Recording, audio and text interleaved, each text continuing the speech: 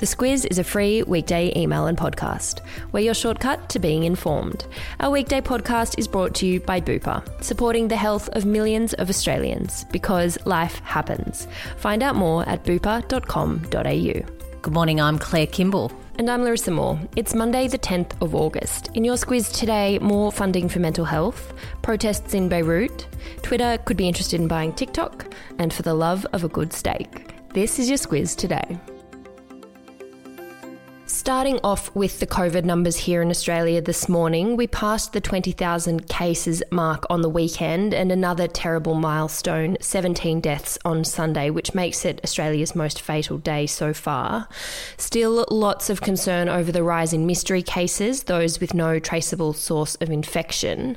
But officials have also turned their attention to another concern, Claire, and that's to do with mental health in these coronavirus times. Yes, Daniel Andrews, yesterday the Victorian Premier, highlighted the need to throw some more funding the way of mental health services. That's because they're under unprecedented demand. Also, Pat McGorry, the former Australian of the Year and a youth mental health expert, said that the system really wasn't fit for purpose when it comes to dealing with the challenge of the coronavirus crisis, and that the pandemic had delivered a very major effect on everybody. But he said that all of those things that we normally do to maintain mental health just aren't available to Victorians at the moment, and lots of people are going over the edge here, he says. Yeah, things that help with mental health, like going for a walk, catching up with your mates, hugging your mates, all difficult to do. The funding will help already strained services, Claire. That's right. The Victorian government has put almost $60 million towards some extra services, particularly focused at keeping people out of emergency departments. They don't want people in hospitals if that can be possibly avoided. Also, the federal government threw in almost $15 million late last week for outreach services like Beyond Blue and others in that category. If you are having a tough time, we've put some links to mental health services into today's episode notes. We'll check in on global numbers now, Claire. We're heading to the 20 million case mark.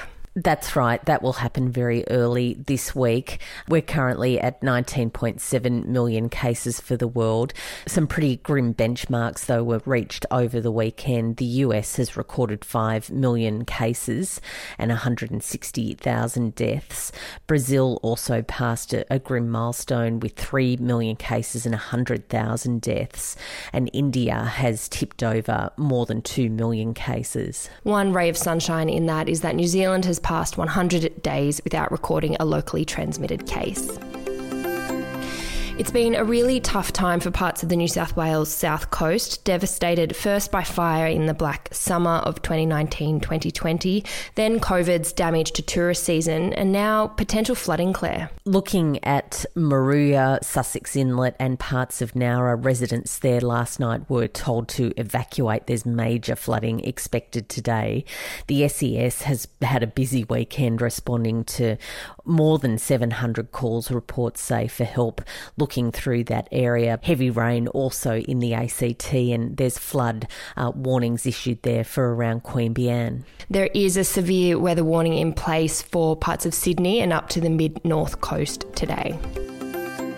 Over to international news now, and the devastating explosion in Beirut in Lebanon is one of the biggest non-nuclear explosions the world has ever seen. The fallout is now turning political, with thousands taking to the streets to demand the resignation of the government. There were violent protests over the weekend and again last night. That anger has really focused on thousands of people wanting the resignation of the government. Lebanon was on a knife edge before the blast, and it really has tipped things over. World leaders held a virtual summit overnight to talk about what kind of financial aid they're able to provide Lebanon for its reconstruction, particularly around Beirut. But they've agreed to do so only on the basis that government reforms are made. The rescue operation is ongoing. 158 deaths are confirmed, including one Australian, 2-year-old Isaac Olas. More than 5,000 are injured. Still in international news, and in an update since last week, US President Donald Trump has made arrangements to ban Chinese-owned apps such as TikTok and WeChat by mid-September, unless they're sold to US companies first. We've mentioned Microsoft's interest in TikTok, but apparently Twitter could also be interested, Claire. US President Donald Trump has been saying for some weeks that the government's worried about the sort of data that's available to the Chinese government through those apps. And while it wasn't all that surprising that TikTok was in the gun because he's been talking about that, there was a bit of surprise about WeChat. Just to differentiate between the two products, TikTok's mainly used by young people for fun, but Tencent's app, WeChat, it's a very big Chinese tech company, has really been a crucial tool for Chinese expats to stay in touch with people at home. So, yeah, that's a bit of a surprise, and Chinese people are talking about what sort of restrictions that will put on their connections to China. Before we get to a bit of sports news, it is Monday, so a message now from our podcast partner, meal kit delivery service Marley Spoon. Mondays with Marley Spoon are all about making it easy to get your week organised so you can cook meals worth eating every night. This week we're going low carb. On the menu is low carb rump steaks with garlic, greens and sunflower seeds. If that takes your fancy, or if you're more of a za'atar halloumi with roast eggplant, collie and beans kind of chef, they're both available at Marley Spoon, plus plenty more. In fact, there's a choice of 27 new recipes every week. You sign up and the ingredients will arrive at your door, making it super easy to eat well every night. For new customers, use the code THESQUIZ, that's all caps, no spacing, to get $25 off each of your first 4 boxes at marleyspoon.com.au. I'll put that link and that code into your episode notes. There's been a bit of discussion about who is going to front up at the US Open tennis tournament due to be held at the end of the month. Confirmed, though, is champion Serena Williams. She says that she's going to the US Open at the end of this month and the French Open in September. She, of course, is just one Grand Slam singles title away from matching Australia's Margaret Court for the most ever titles.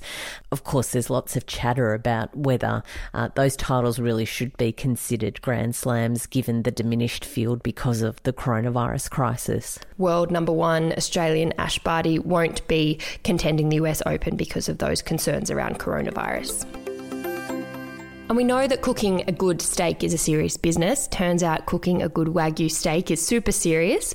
Scientists and taste testers have found there are 800 words to describe Wagyu beef. Which is about the same as wine when you think about all the effort that goes into wine tasting and then match it up to a piece of Wagyu steak. It seems like a lot of words. They've devised a flavour wheel to help pinpoint taste, texture and mouthfeel. So super serious business. What's the subject line you've got for us today?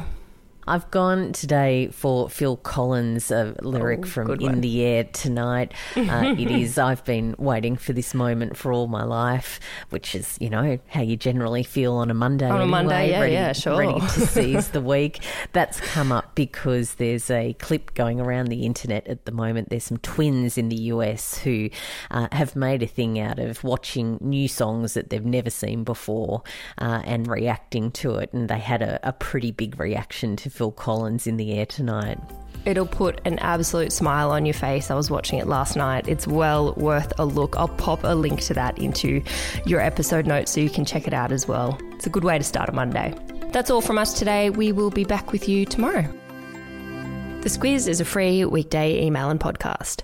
We're your shortcut to being informed. Sign up at thesquiz.com.au. This week, our podcast is brought to you by Aware Super. Sometimes it can feel like retirement is a long way off, but whether it's 2 years or 20 years away, it's important to make sure your super fund is working for you. Aware Super is one of Australia's largest super funds and offers heaps of free tools and tips on its website for Aussies looking to get their super sorted and put a plan in place for their retirement. Read the PDS and TMD at aware.com.au.